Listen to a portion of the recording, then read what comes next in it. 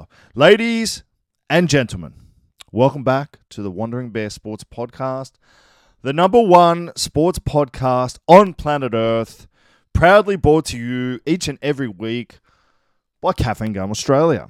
So, Caffeine Gum Australia is now used in every professional sporting competition in Australia, which we're very proud of.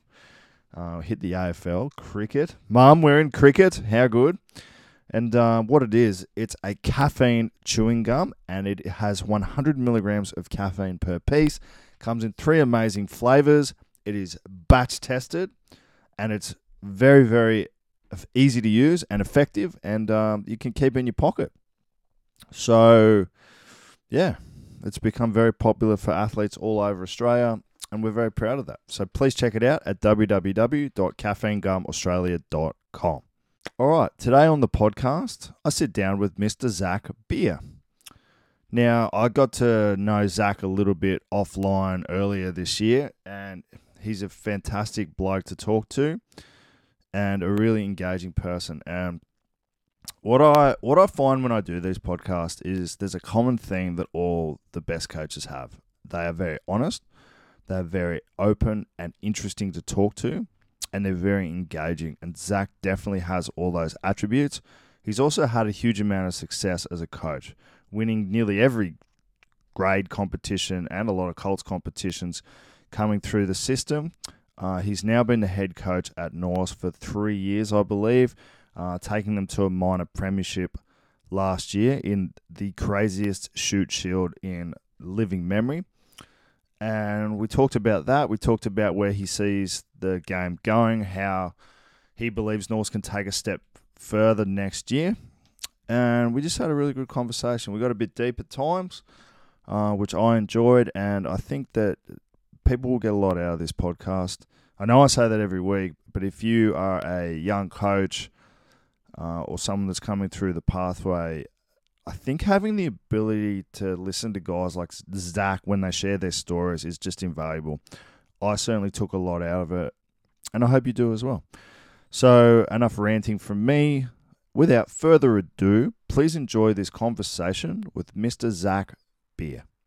All right, we're live. Zach, thanks very much for doing this, mate. I've been very excited to get you on, and I'm very glad that we finally found the time to sit down and do this. Firstly, mate, I've got a lot of questions, a lot of things to talk about. Something that I've been very interested to know is the Beer surname. Where's that from? Like, what's the origin of the Beer surname? Wait, I don't know. I think it's probably Dutch or something. I've actually never looked it up. Although I did get a random bloke message me. He wasn't one of those fishers trying to get my passwords and my bank account details, but it was a genuine bloke. He said, mate, the Beer surname, ancestry.com, really keen to find out some stuff about the family tree. I deleted it. I probably should have gotten back to him. But no, mate, not sure. Like, in terms of the family name, like my uncle was president of Manly he was president last time they won the premiership in 97. At the Marlins? At the Marlins, yeah. He was, I think he was manager of their first grade team when they won the 83 grand final, I think it was. Yeah. So yeah, he's been around for a bit, and people always think that I'm his son, but no. But mate, it's very, very pleasing to find out that you're not actually afraid of a beer. But mate, let's get into it. I want to know a bit about your background, your playing career, how you got into coaching, and I guess just a general outline of the pathway to get to the head coach of Norths. Yeah, mate. So probably working from the start, I guess. Footy's always been a huge part of my life. My old man played league growing up. He played for the Bears, North Sydney Bears actually, and retired actually due to concussions. He had him pretty bad, and to have him bad back then, you need to be real bad. Yeah. He ended up having some issues later on with that were probably directed. My uncle was heavily involved in Manly rugby. Grew up in sort of Northern Beaches, and then the parents split. So went to Morris Brothers, North Sydney, played a lot of league there. And then my uncle was like, mate, you're not playing anywhere but Manly and Seaforth Raiders. So played right through there. I think I played a few hundred games for the club. Still got my name up on a little thing on the wall there, and then went through and played for Manly Colts back when it was under 19s Colts, and then the under 21. So I think I started at Manly Colts as a fullback goal kicker when I was like in year 11. So I was like 16 or 17, just a young skinny pup getting belted. And then we'd play league on Thursdays, league on Sundays, and it was just footy. My younger brother was like 3 years, Max Beer. He was 3 years younger than me. So I'd always end up coaching his teams and just to help out, and sort of found a bit of like it just came pretty natural to me. Yeah. I was looking just as forward to coaching those lads as I was to playing. Anyway, progressed through the team, ended up becoming head coach there of those junior teams. We won premierships, coached the state champs, Manly teams, won premierships. We had guys like Will Hopewadi, Marley Hingano, like some serious footballers in there. And then when I was playing, I was probably a little bit OCD with my goal kicking, I guess. And mate, I tore my hip flexor twice within the space of 6 months. And then one of the board members at Manly called me. He was like, Zach, all these young guys you were coaching through age group are now in the under 19s or third grade Colts. Mate, do you want to come and coach them? So I said yes, spent the season coaching him. We actually made the grand final, which was the first time ever that Manly had made the grand final that grade, but we lost to Sydney Uni, who was stacked. And then after that, they changed the point system. So that was the last year of it. So that was the last year of it. Yeah, that was the last year of it. Mate, I came back and tried to make a comeback rugby-wise, and my hip flexor was just shot. Like I had not that I was an explosive player anyway, but it was poor technique, probably overuse as well, like playing Thursday, Saturday, Sunday, which you can do as a young kid. But mate, I trained for hours on my kicking. And yeah, so anyway, second year, they offered me second grade Colts, did that. Third grade Colts, second grade Colts again, did that, made the prelim both years. And first grade Colts, similar thing. And then I actually started up my own business, I guess my other side of my life, the corporate side, and that was going really well. And I said to the club, they offered me first grade Colts head coach. I said, no, I'm just going to focus on my business. What was your business? So I was in like executive search, so like talent recruitment in the finance industry. Yeah.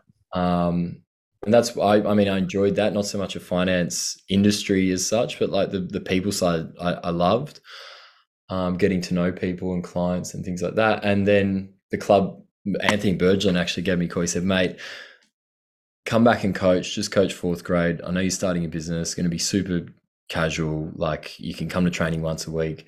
We'll help you out. And it ended up being me and Andrew Davis, who was an ex sort of first grade captain of Manly. I went all in, just mate, like poured my absolute heart and time into it. The business survived, thank God, but we ended up winning the premiership that year. In fourth grade, our theme was the house. So we had our 5-year reunion 2020, and then got another one coming up soon in a couple of years. Got promoted to third grade, did third grade, made the grand final, and third grade again, similar story. Then second grade, went through to the prelims, and an opportunity, sort of fork in the road that didn't happen at Manly for the first grade job, and ended up at Norse, where I've been for the last 4 years. It's my fourth year at Norse. Been head coach for 3 years now. So that's sort of the story. So looking back on that, do you think that even when you were playing, you always had an eye that you would end up being a coach? Yeah, like, mate, I would describe myself as like a player who probably made teams that I shouldn't have because of like grit and hard work and things like that. Like I wasn't a highly talented player. Like I could do okay on the field and stuff, but where my brother was the opposite. He was like, he'd rock up to the game with no boots and wear someone else's boots and go well, where I'd be the opposite. Like I'd need to have everything set out the night before. For whatever reason, like through Marist and even league, like I was playing league on Sundays when I was coaching later on, just as much as I could, and I always sort of ended up as a leader or captain and that. So it was pretty natural to me. I love the tactical side of the game and the creative flair that you could put into the game, but also, mate, like the people, leading guys, leading a group of diverse blokes to a common goal. Like I don't think there's anything much better. It's definitely the funnest part of coaching is trying to get everyone on the same page. And then when you start to get some success like you've had, I can imagine that that's extremely rewarding. What was it like walking into Norths for the first time? Obviously, you spent a good part of your life at Manly, part of the furniture there. Then you've gone over to Norths. I've got a little bit of insight into some of the Norths guys. I'm cousins with the Sinclair brothers. Yeah. And I went to Huey's engagement party a few years ago, and I've walked in, and I'm very used to the Sutherland Shire, sort of a little bit more relaxed, and and I've walked in. Everyone's wearing chinos. They're all wearing, RMs, and they're all wearing this uniform, even though I don't think they know they're wearing a uniform. And it was very different. What was your experience like when you first walked into North? Well, I'd never worn RM Williams before, Yeah. but no, mate, I know what you mean. I think Michael Smith, Shitters, actually put a thing up on the Facebook page with blokes not in correct kit, and he literally had a photo of himself in the kit on the players page. But no, I mean that period of my like coaching journey, like that was probably the first, and I'm gonna have plenty more. I've had a lot since then. I'm gonna have plenty more to come. But that was probably like the first major like punch in the mouth that I've got on the coaching journey. So like at Manly, I did sort of 9 straight years, finals every year, like grand finals, things like that. Progressed, and Manly did really well, looked after me. In that sense, David Begg was a president for a large chunk of that. And then he became president of Sydney Rugby. He was really good there. Mate, he'd call me a couple of times a week as like a third grade coach to see how I was going. They ended up investing in me going over to New Zealand. So I spent a few weeks over there. I think when I was coaching third grade, going up to second grade. Billy Melrose got me as his sort of apprentice for a couple of years there, doing all his analysis and game day. And then, missing that, I went deep in the process, got down to the last 2 for the head coach role. Yeah. And then that didn't eventuate. They went with another guy there. And over the past 3 years prior to that, Norths and another club in particular had reached out a few times for me to come across for different gigs, but I'd said no. I'm not leaving Manly. I was actually like Manly ball boy growing up and stuff. So like I grew up at Manly Oval, played juniors, never wanted to be at another club. And I sat down with the president and Graham O'Donnell and Chris Hall at the time, and yeah, mate, they were like, we've tracked you, we've watched you. Chris Hall in particular was like really brilliant with that, mate. Like he knew a lot about me, what I'd done. He'd asked around where I needed to develop, which was a big one. Yeah. So I came across, and I probably came to North at a really good time, like the transition of the club, probably 4 years after the Chrono era, or 3 years then.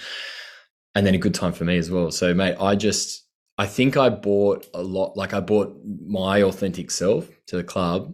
Yeah. I might have actually bought a pair of RM Williams, which I did,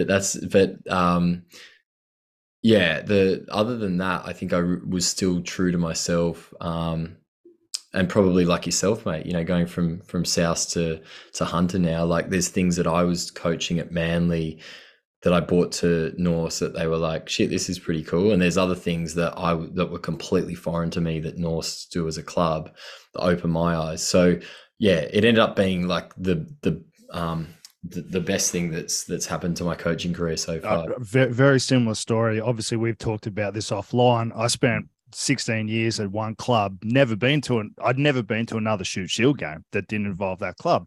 And then obviously some fun stuff happened and I ended up at another club. And it's been a very good learning experience to see how other people go about things. And probably similar to yourself, I've gone, I'm just going to be myself, do what I do well, and then try and learn from the guys around me. And I think that's probably the right way to attack it. Does that make sense? Yeah, it does, mate. I mean, like it's a good exercise of like throwing your mirror up in front of yourself. And there's times where you walk into a new environment, you're thinking, shit, like you get those second thoughts, like any time that you level up, but you focus on the task and the craft and the reason why you're doing it, which ultimately is the guys, at the end of the day. And yeah, mate, I've fallen in love with the place. Like, I mean, I went to school across the road, Morris North Shore. When my mum rented a little cottage at Neutral Bay on Young Street near Primrose Park. Yeah. So like, I couldn't have been. That's where I used to go down and kick. So yeah, if there was any club that I was probably close to, it'd be the Red and Black. So you and I have done a lot of these coaching courses, and a big thing that they talk about is coaching philosophy. Have you sat down and worked out what your coaching philosophy is? And do you think that that's something that coaches should actually sit down and do? Yeah, I did, mate. I think that was one thing when I went to New Zealand that they were like really big on and push, and I hadn't actually thought of it then, and until then. And it's changed like a little bit, but ultimately, like to answer your second question, yes, I think all coaches should have some form of it.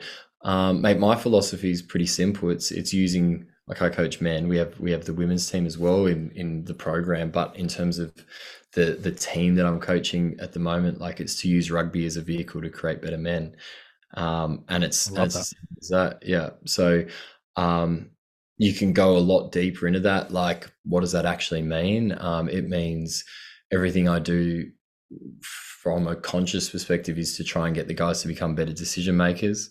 Yeah. That then transcends footy and goes into life. Good habits, good rituals, good behaviors, good standards can transcend the footy field and go to life. And then also the vehicle to become better men is like, mate, you could be having a shocker of a day. The last thing you feel like doing is coming down to training, cold Primrose Park in June, July. You get out, you train, and it's not until you come back in your car and you close the door that it's like, shit, I got to pay this bill. This is due at work tomorrow. Your missus might be doing your head in or whatever. But for that period of time that you're with the lads on the grass, it's just like a pause. And if it wasn't there in your routine, it's almost a forced being present in the moment. So yeah, mate, I think you can go deep down that. That's what I'm about. And I think that sits pretty true to me. And I think it's not even, mate, the line that you come up with. It's the exercise of reflecting on it and why do you actually coach. I think it's important to keep coming back to that as well, especially when you're street fighting wins, losses in the middle of the season as well. Why do you coach? Like, it's probably two things. Like, firstly, it's the people. So, yeah, when you asked me earlier about that, how did I get into coaching? I hadn't thought about it like that. I sort of just naturally went into it. But why did I stay in coaching? It's the people. So it's like the players first. Like, you see, I don't know, we had a guy, Apo Runaway, who was playing grade for Ringer. He came across, worked, we got his life off field sorted. He was living down in Wollongong. We came to, an agreement with how we were going to make it work so he could stay with his family, which was really important to me, that he was comfortable there.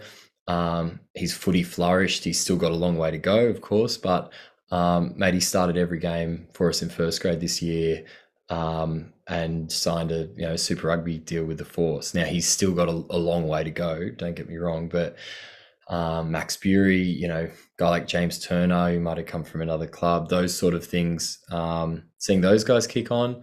But then secondly, mate, like, just, the stories with the guys, the moments, a lot of the coaches listening will know those moments that you have with players that in a different role, a different setting, a different, probably not a different sport, but we're unique. I think in rugby, the people we got pretty special. Like, you can't create these moments with guys or girls in many other parts of life. What about during some tough moments? Obviously, you've had a lot of success, but I think it's helpful to talk about maybe some of the tougher moments. Like, I don't know if you listened to it, but I did a podcast with Wayne Smith, and I asked him about, when you're trying something with the All Blacks, how did you test it out to make sure that it worked? Because I could imagine with that pressure, you'd want to know that something worked before you tried it. And he said, we didn't think about it like that. We were unafraid to try things. We failed often, but because we were unafraid to try things, occasionally there were some gems that worked. And he believes that something they tried helped them win the World Cup. That completely flipped my mindset on failure, because I was very scared to make mistakes. And I think it'd be good to touch on maybe some of the harder moments, some mistakes you might have made that you've learned from, that has helped you set you up for future successes. Yeah, they could be like micro with some things that we've done, like with our gameplay that completely failed, or things like that. And then also like bigger moments as well. Like the losing out to the Manly job, which I felt like I'd worked my whole life for, was like, I felt like my world had ended. Even though work away from footy was going in a really good place. I didn't handle that well, like the first few days. It was really raw. How did you get over that? And I'm asking for personal reasons here. Yeah, mate. I spoke to a lot of people. I at first I just I would like to believe. I was like, well, I literally couldn't have prepared any better. I had an unbelievable like coaching crew I was going in with, pretty much all Manly guys. And for me, I was like, well, there's no reason. However, it took I'd say a week to realize that happens, and they chose someone else for a completely different reason. And maybe it wouldn't, I was inexperienced and all that sort of stuff. It wouldn't have mattered what I did in the presentation at that time. The guy who got, who ended up getting the job they went with him for a different reason. So from that, then it's like a process. It was almost like a grieving process, I guess, which is like, if you don't get anything that you really work hard for in life, it's like, shit, where do I go from here?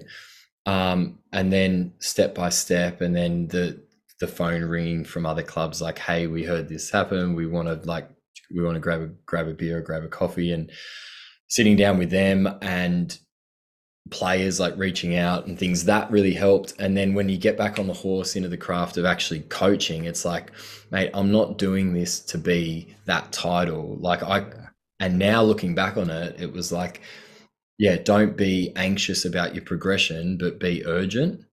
So at the time I was probably anxious about, I got to get this title because that's what I went out to do. Where now it's like, no, I just got to keep developing as a coach, and things will come in the right time. So that's probably it in a nutshell with a major thing like that. But mate, there's no right or wrong. And I think it's okay to feel like shit after something like that, because it showed I cared. I very easily could have just gone nah, I'm just going to go corporate space. But yeah, I'm so proud of myself that I didn't. And I'm sure I'll have more setbacks in the future that I may take the easy option, but I'll try and think back to that one when they come. Mate, great answer. Have you found in your life that inevitably after a setback, you generally have something good happen or a door open? I've definitely had that experience just recently, and now I look back and I go, oh, I'm glad that happened, because it's given me this opportunity, which is a wonderful opportunity, and potentially a better opportunity. But I've had that experience throughout my life. Have you had something similar? 1,000,000%. But it's not until the end that you can look that everything everything happened for a reason. Like I speak a lot about like in footy, there's like sliding doors moments, and like I used to not fully understand what that means, but like the I'm a hopeless golfer, but if you're teeing off and your driver's like 5 inches this way or 5 inches that way, it completely changes the trajectory of where the ball ends up. Yeah. And those moments, like the decisions you make at the time, you think that's like my world is going to end. But I think if you keep doing with the momentum that you've gone in to get the opportunity that you just missed out on, if you carry on with that momentum, those values, work ethic, whatever it is, you'll end up getting rewarded, hopefully, and it might be in a completely different way or different area. Mate, 100%. I could not agree with you more. And just what you said about not being anxious but being urgent, and then focusing on your development. I think that's a really important message for players as well. The amount of players that you see that don't get into first grade, or they don't get the rewards or the contract that they want straight away, they go, oh, fuck it, it's too hard, and go and do something else. I think if you had a bit more of a patient or an attitude of I'm going to develop myself and focus on development, then as you said, the rewards will come eventually in one way or another. And it took me to start coaching and some of the stuff that's happened over the last couple of years to realize that. And I think it's just a really important thing to emphasize for anyone listening out there. Yeah, definitely. Like I use that a lot with players, that anxious versus urgent. Like keep coming to us for feedback. Keep cutting up your games and sending it to us. Keep all that sort of stuff. But don't get anxious about it. Like be urgent, yes, but at the end of the day, focus on your craft. There's that saying about the clouds and the dirt. Like, mate, have your bold ambitions up here of where you want to get to, but at the end of the day, you've got to just do the work and grind away. Like if you had have said to me, what is it, 14 years ago, start at third grade Coles, and you'll become a first grade coach one day. If I'm looking up there saying, mate, I've got to eat dirt for the next however long, not saying that's eating dirt, but using the metaphor, maybe I might not have gone that way, but you have to in life sometimes. So yeah, the dirt and the clouds thing's really interesting. Be urgent over anxious. I love that. Do you guys do anything formally at Norse for life skills or to help develop you guys as people and leaders off field? Mate, like no, like the club's values, which are not just on a wall. Like we talk about them all the time.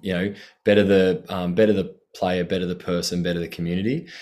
Everything we do around the club and with like the DNA or fingerprints of coaches who've gone by, this group now is implementing, and we're doing a lot more to actually like document what it means to be a shoreman and what it means to be at North, where before it was just like hearsay or the senior players to say this is what we do. So the last 4 years I've been really like keen to like actually get it down in this is what we're about as a club and this is how we go about things, and you add to it every year. But yeah, mate, like we don't actually have a formal like program as such, and it's difficult, as you know, at Shoot Shield level. We only have limited time. But the behaviors, rituals, things like that we do at training, I think that becomes like high performance and leadership. It's not the flashy facility. It's not how much money you can offer to players. Like we don't have those luxuries that other clubs have. So we have to develop guys based on the habits and rituals at training and things like that. We do get guys in, like we have a guy at the moment that I'm working with who is an ex-sniper for the SAS, and we're sort of keeping that in-house, what we're doing. Yeah. But he's working really closely with myself, the coaching team, and the leaders on this. Fantastic. Yeah. So, mate, what a great experience getting to learn from a guy like that. Yeah. Mate, you spoke about the values and what it means to be a shoreman. How do you, as a leader, drive that in the organization? Is it something that you have to go back to your senior players about, because it's far stronger coming from a player as opposed to the coach, or how do you think about that? Yeah, mate, I think you're bang on there. Like, if I come in telling the guys how to act and how to behave, they might nod their heads initially, but they'll walk out the door saying like, well, we're still going to do what we do. I think the most powerful way that you can get a group to believe in something is to find out what they actually believe in. And that forms every culture of, every team's identity or culture is different depending on the individuals. So will you, sorry to cut you off. Will you sit down and get the group together and have a formal discussion about that? Is that how you do it? Yeah, we talk a lot about that. We talk heaps about that.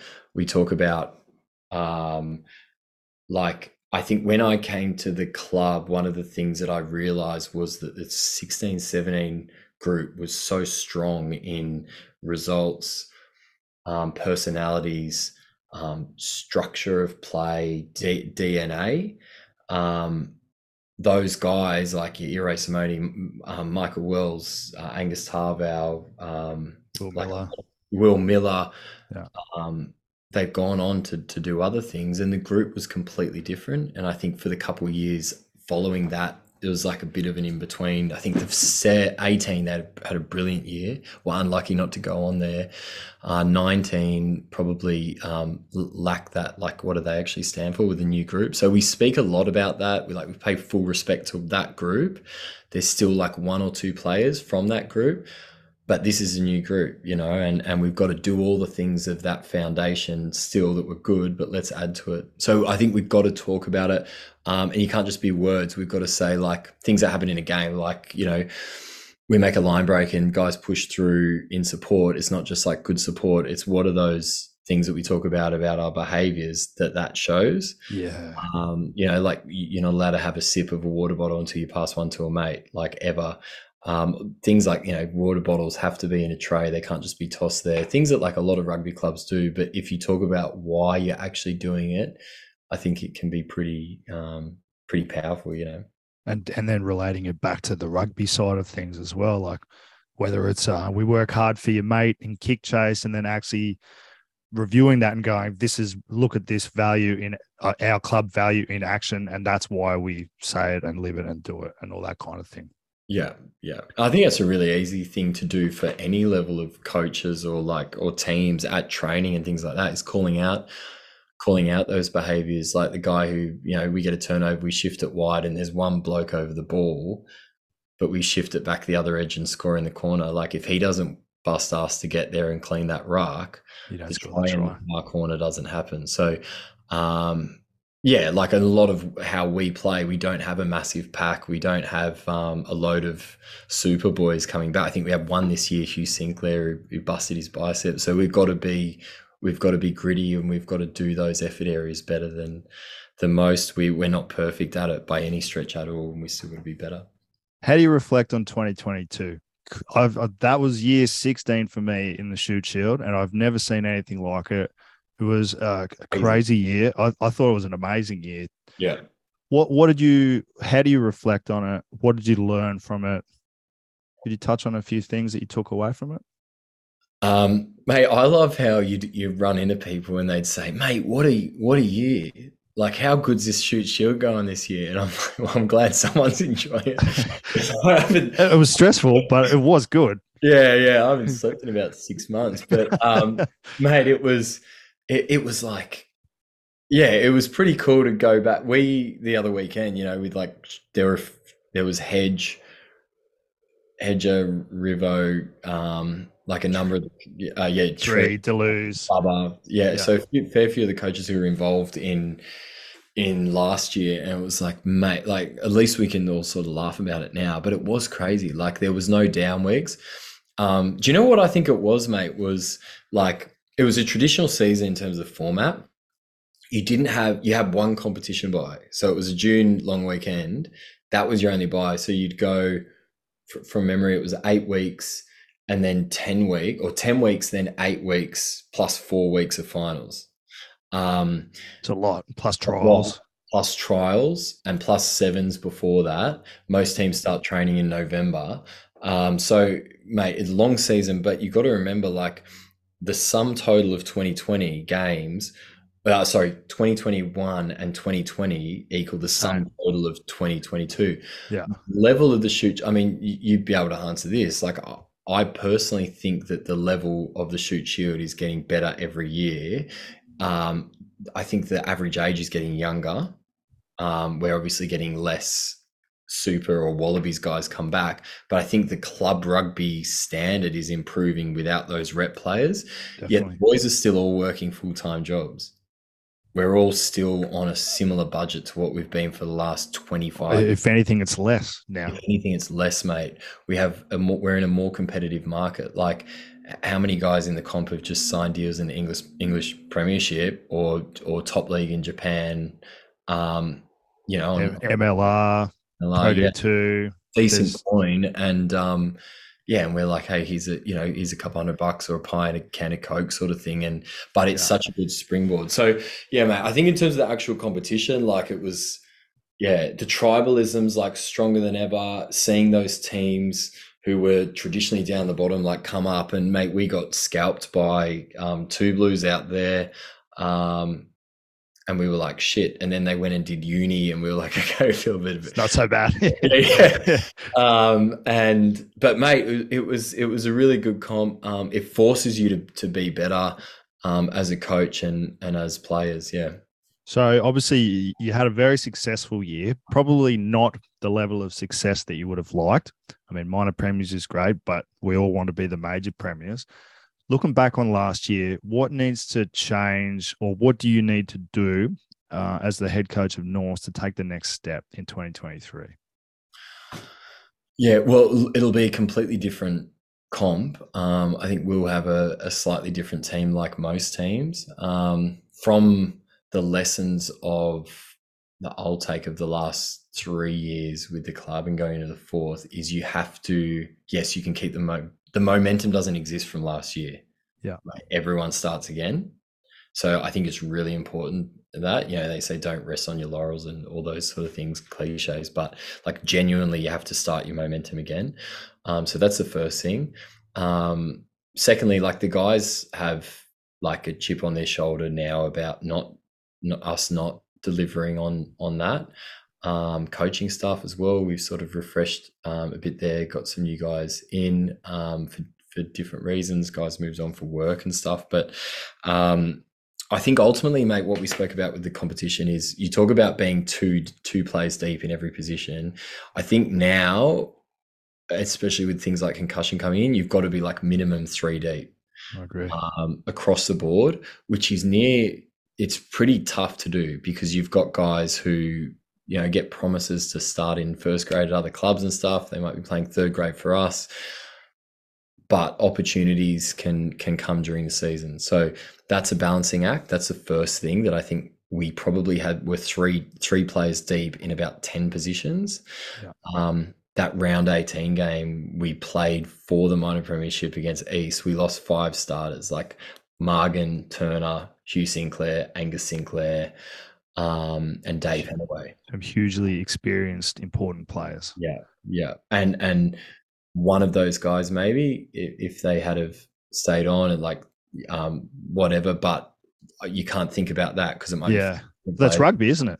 That's rugby. The guys who came up and stepped in did a brilliant job. We then, I think, will beat Manly in this first week of the semis. But then the guys again, like coming on like that, having that depth, we probably lack. Second is like set piece, mate. So like I think we were top 4 in line out and top 6 in scrums, where like pretty much every other area of our game we did well, like sort of top 2. But mate, you're not going to win anything if you're 4th and 6th in your set piece. Like that's the most important, as you know better than most, like it's the most important part of your game. So that's been a huge focus for us. And then thirdly is the leadership. Mate, we had a super young team last year. Like Gussie Sinclair only played 4 games, I think. And after him, he's about 47, the Tom Brady of the Shoot Shield, but he's retired now. But after him, like Harry Bury, our captain's only mid-20s, and I think most of the team was young. So we lacked a bit of leadership across the board there.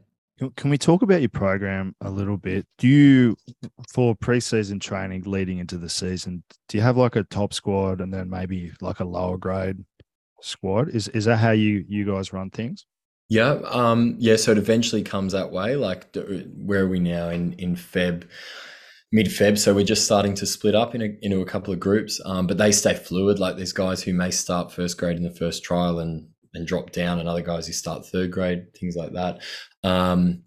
We, with my other hat of, like, rugby across the club, when I joined, like, the lower grades weren't that strong. They had a really good couple of years prior. What I realized was there was, like, a clear distinction between top squad and bottom squad or lower squad from the duration of preseason. So we changed things, and I was like, all right, up until Australia Day, we all train as one group. So everyone, which isn't that isn't that different to a lot of clubs, but then from there we make the top squad and lower squad, like, pretty fluid, and we try and integrate Colts as much in that. So we say every home game has to be all grades at Norths. We structure first grade Colts to play before second grade. That's like a non-negotiable. Yeah. Sometimes our third grade, who did quite well last year, they played on North Sydney Oval, but we also had Thursday nights, we'd run our opposed session against Colts rather than second grade. So we try and get a bit of a look at everyone in that sense. Training as one club up until about now has definitely helped. Like, we had all 4 grades make the finals last year for the first time in, I think, in a number of years. And then next year, obviously trying to push further.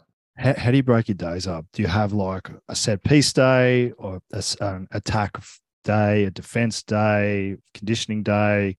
Like, how do you do that? Yeah, so we like Monday, Tuesday, Thursday, so probably similar to most clubs.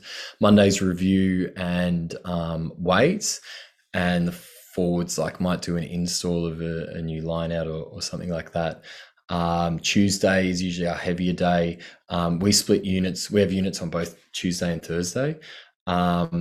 Tuesday is usually scrum focused, but they will touch on some line out, and then Thursday will be line out focused, but they do a couple of lives at the end, which helped, rather than leaving it all front loaded or back loaded in the week. Tuesday is a lot of, like, the contact breakdown, team beat, like, we go full noise there, and then a bit more preview and sharpening up on Thursday. But similar in preseason. No, preseason actually, from a units perspective, yes. And then on Saturdays, what we've gone away from is, like, pre-Christmas, we'll use Saturdays as, like, conditioning. So we'll go to Balmoral or Hills Upper Warburg Street or whatever. Where now we hire one of the synthetic pitches. It's like a soccer pitch, and we use Saturdays as, like, a big sort of install day. Oh, I like it. Yeah, with, like, conditioning spikes and things like that. But as you know, like, mate, by the time the lights go out at, whatever time you finish training on a Tuesday or Thursday, there's never enough time. So for, like, Kells with lineouts or something, he's now got, X amount of time on Saturday, and he can run them as long as he wants in a Saturday. How do you, as a head coach, so let's give your coaching staff a bit of a plug here, because you got some outstanding assistant coaches. Sammy Needs, one of the best scrum coaches around.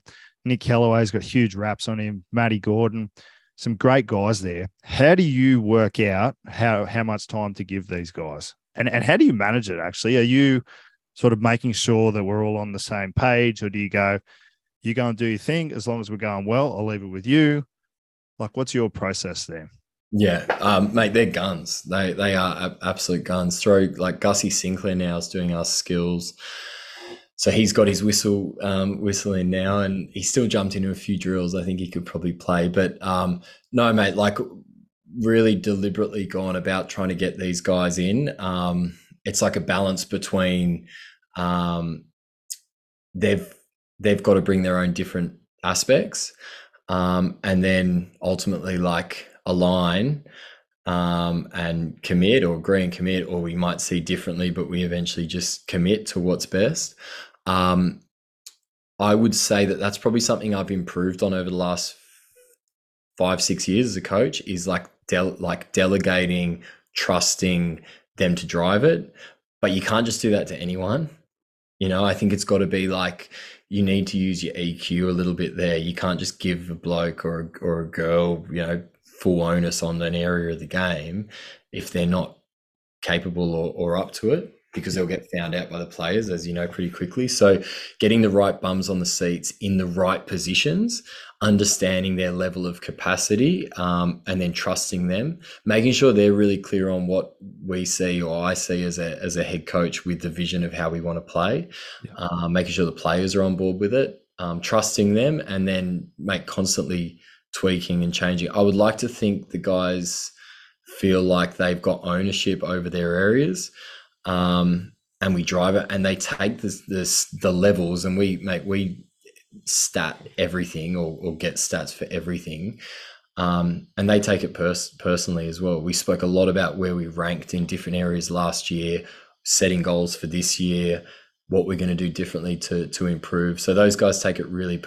personal as well. And I find, like, taking my rugby hat off and going back in, like, the working the city, mate, it doesn't matter if you're talking footy or if I had like a team of 15 people doing finance recruitment. It's the same thing. Like, they need to feel ownership over what they're doing. They need to feel empowered. They need to feel aligned, motivated, that you trust them and you celebrate it, mate, when they do well.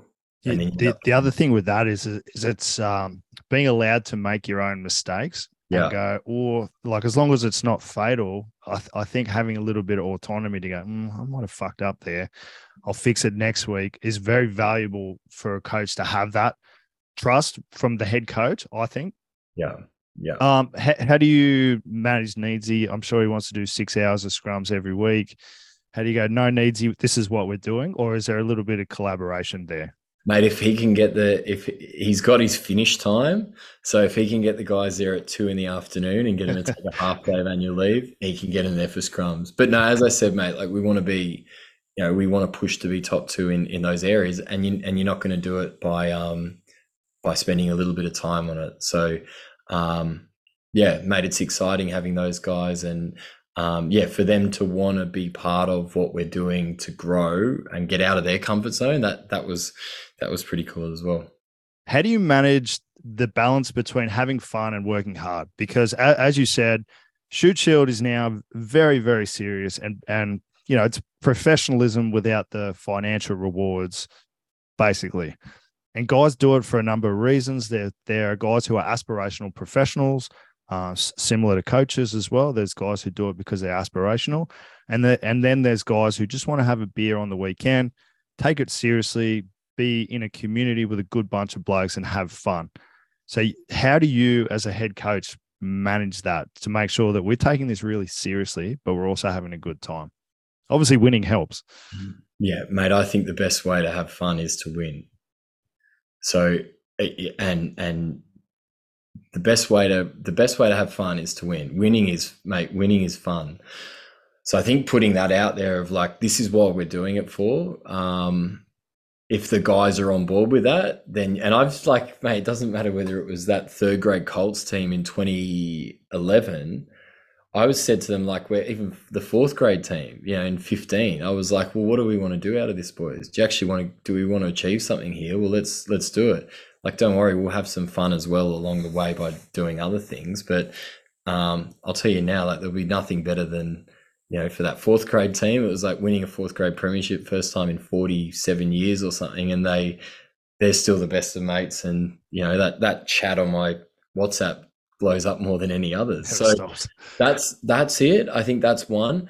Secondly is, what does fun look like for that group? I'm sure there'll be different coaches who come on here and talk about, like, what it looks like for their group. For my group, like, really different. Like, we'll have a beer after a game. We'll enjoy each other's company. The boys drive a lot of stuff in terms of, like, culture and that away from that, and that's just made them only tighter. And so do we as a coaching group as well. And I think being human as well, like, not taking yourself too seriously and genuinely, like, we're in this together. I think the boys can see that. But yeah, winning is fun. And as you go down the grades, mate, like, it's not hard to have fun, as we know. A lot of the guys do, yeah. Mate, I haven't got much time left. I want to get through a couple more questions. I want to ask about mentors. Do you Mm. think having a mentor is beneficial for a coach or a human in general? And do you have any mentors that you regularly speak to or bounce ideas off? Yeah, yeah, I think it is. Like you can have mentors that you don't know. So like reading about people and listening to things. Like there's been a lot of coaches around the world that I've read about and listened to and things like that. I have had mentors. So like two of the guys who've actually been on your podcast. So Mick Byrne Fantastic. was really good to me. That was a bit left field. Like his son came and did some intern S&C work at Manly and then said, mate, I think you'd get along with my dad.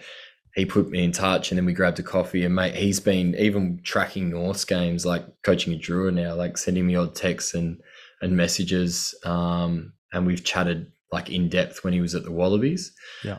So that was really good having him. Anthony Seibold, who's been on his, another good guy. Similarly, like when he was, balls deep with England, like still had time to talk about, questions and things like that. He's now in Sydney, so hopefully we can link up a bit more. And then family, like my old man was great. He's not around anymore, but he was probably my biggest supporter. But yeah, I think it is important, mate, to have people in your corner. We don't know anywhere near what we think we do as coaches, no matter what the level, particularly young coaches. So having mentors to help shape you is, I think, pretty important. On the flip side of that, maybe not in a formal capacity, but do you have any guys that kind of reach out to you for help sometimes? Yeah, I do. Like within the club, and outside, yeah, I do. And mate, I love it. Like I really enjoy that part. And it doesn't matter if you're a player or a coach or whatever. I can't tell them what to do, but I can just give them my experiences and hopefully they can get something out of it.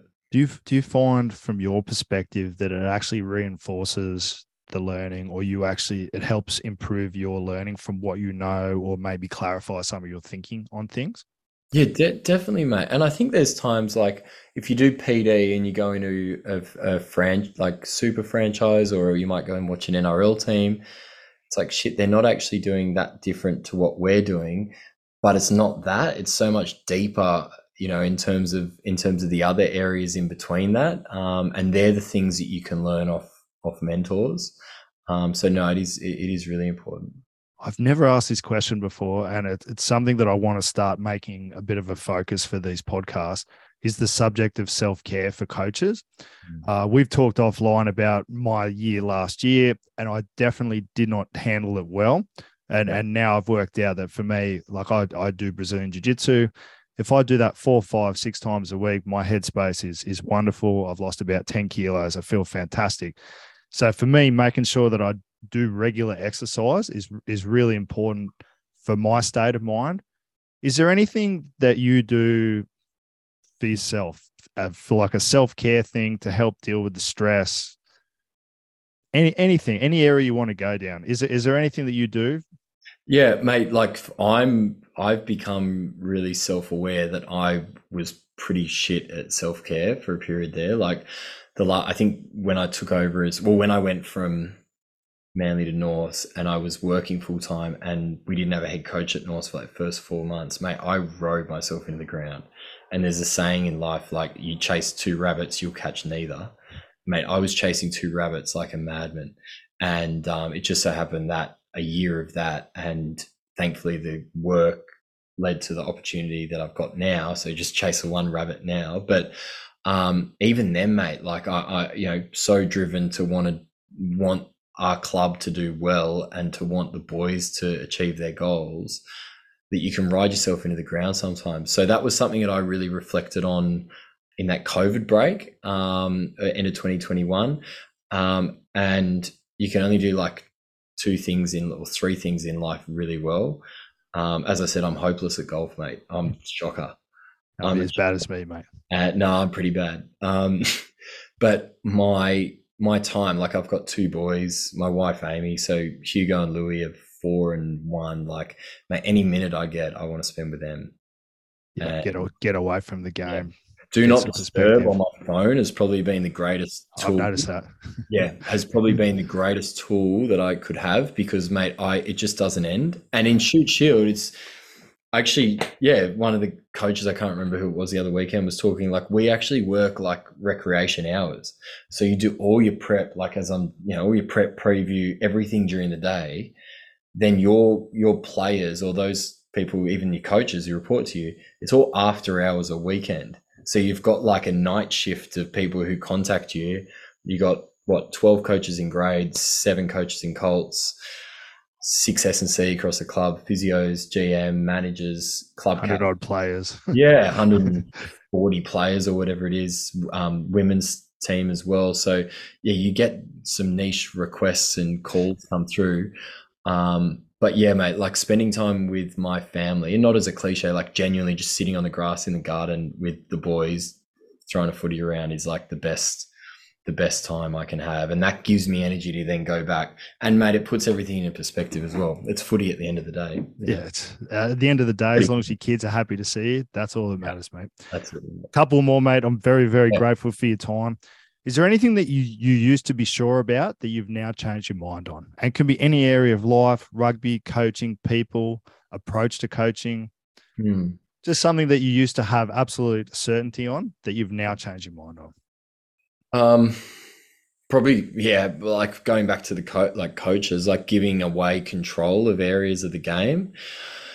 Different philosophies to mine, like polar opposites, and then trusting the guys who we've brought in to do it. That's something over the last 5 years that I've probably become a hell of a lot better at, where early on as a coach, I wanted to do everything and then take ownership of like, all right, that's gone wrong, let me fix it. Yeah. And I probably would have driven myself into the ground more. Secondly is like probably, I guess, my relationship with losing. Like I still hate losing. Like I hate losing, but I used to really go down the path of like, where did this go wrong? Like on the result, where now I still hate it, but I try to be a bit more pragmatic. Where if we lose, we might win a game by, like we had a game against Eastwood at Cowra. Like we had 4 blokes, we lost 4 blokes during that game for the game, and we were still in front in like the 80th minute. We gave away a penalty, they kicked to the corner, and the Eastwood pack, pick and drive. And you know how the story goes. Like they scored under the post, they kicked the goal. Yet what we did in that game was pretty good. And we played Gordon a few weeks later. We beat them at Chatswood Oval. Yet we played poorly, and I reviewed that one tougher than the loss, where in the past it was like we lost, what went wrong. So just maturity in me there and being a bit more pragmatic. Mate, that's great. A couple of rapid fires, mate, and we'll get you out of here, back to your 55 million phone calls. Do you read much, mate, or do you listen to podcasts? Yeah, I do. Yeah. I'm a bit of a nerd with that stuff. So, any you recommend, mate? So like I give any players who are like a bit scattery and struggling with stuff, like I tell them to read The Power of Now by Eckhart Tolle. Which is a bit out there, like I'm into that sort of stuff, but I find that can be a bit of a eye opener, or like get guys back to being present. Then on the other side, there's like Extreme Ownership by Jocko Willink, who's a Navy SEAL. That's a really good book about leadership, and just like Eddie Jones has got a couple of good biographies, like any sports biographies I like. I like Alex Ferguson's one, Leading's good. I just read that one. Yeah. Some really good ones. In terms of podcasts, like Wandering Bears, all right. Apparently. Jocko's one good. Yeah. So there's some good ones. Oh, High Performance Podcast is actually great. That's fantastic. That's, yeah, love that one. And the different, mate, the left field people they get on there that I've never heard of, and then you look up more and their story's really interesting. Doesn't matter the field, but it's so interesting how a lot of the stories are similar, like adversity, grind away, achieve something, more adversity. Yeah, that's cool. Have you listened to The Flying Coach? No, I haven't. Check it out. It's an American one. I think they have a couple of different series with different presenters. Sean McVay presented on one series, and they talk to NBA coaches, NFL coaches, ice hockey coaches. It's fantastic. I think you'd like that as well. I'll check it out. What's a common mistake that you see from young coaches? Yeah, we were helping out at that IRA course a couple of weeks ago, and there was some young coaches there that we were talking to. One thing was like this, the vulnerability, like and understanding that like you're not the finished product. Like, no, I'm sure like Eddie Jones isn't the finished product. He's still developing and growing. So I think as young coach, like, mate, I'm there's things that I'm hopeless at, you know, that I know I need to be better at. And you get people in who are world class in that area for the level to sort of upskill you in that. So I think as a coach, understanding that and sharing, like as particularly as a young coach, like sharing with your group, like, you know, I'm still growing as well. That vulnerability. Admitting when you make mistakes, I think, is a very important thing as well. Yeah, mate. I did it the like last.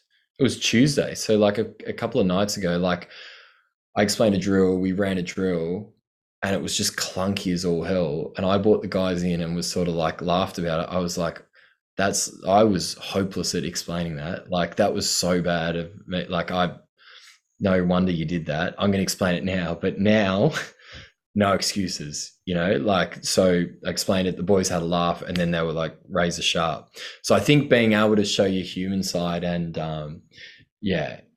And that was something I used to like, shit, I haven't played for the Wallabies. I'm not an international test superstar who's coming to coach now, but that ended up advice for young coaches. Like, mate, I work my ass off studying that much tape of games, reading that many books, talking to players, watching footy, which is not the same as playing international test rugby, but hopefully that helps the group that I'm coaching become better, you know, better blokes and better players as a result. I had a very well-known forwards coach at a professional level say to me when I said, well, I've never played Super Rugby, like how would I have the credibility to be a Super Rugby forwards coach?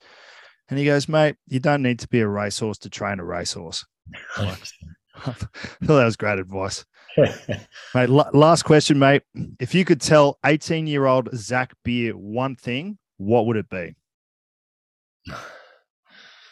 18. Jeez.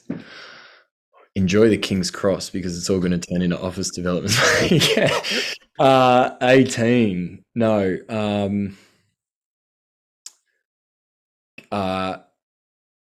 Can be 20 if that's easy. Yeah, no, keep your head down and doing what you're doing. Hard work does pay off. You get punched in the mouth, but continue to go. And most importantly, soak it up. Don't wait for the next opportunity. Don't wait for your 21st birthday, your 25th, coaching this grade, you know, getting married, all that stuff. Like just soak up the time that you're at the moment, because that's what you reflect on when you're washed up like we are now. Fantastic, mate. Thank you so much for this. I've enjoyed it enormously. Pleasure, Guys, thanks for listening to the podcast. Can I ask that if you haven't already, please go and review on Spotify and Apple. That means a lot to us. We've got all 5-star reviews so far, but we need to get some more. So please do that. Please follow us on social media. And as always, have a great week, and we'll be back as soon as possible. Thank you very much. Bye.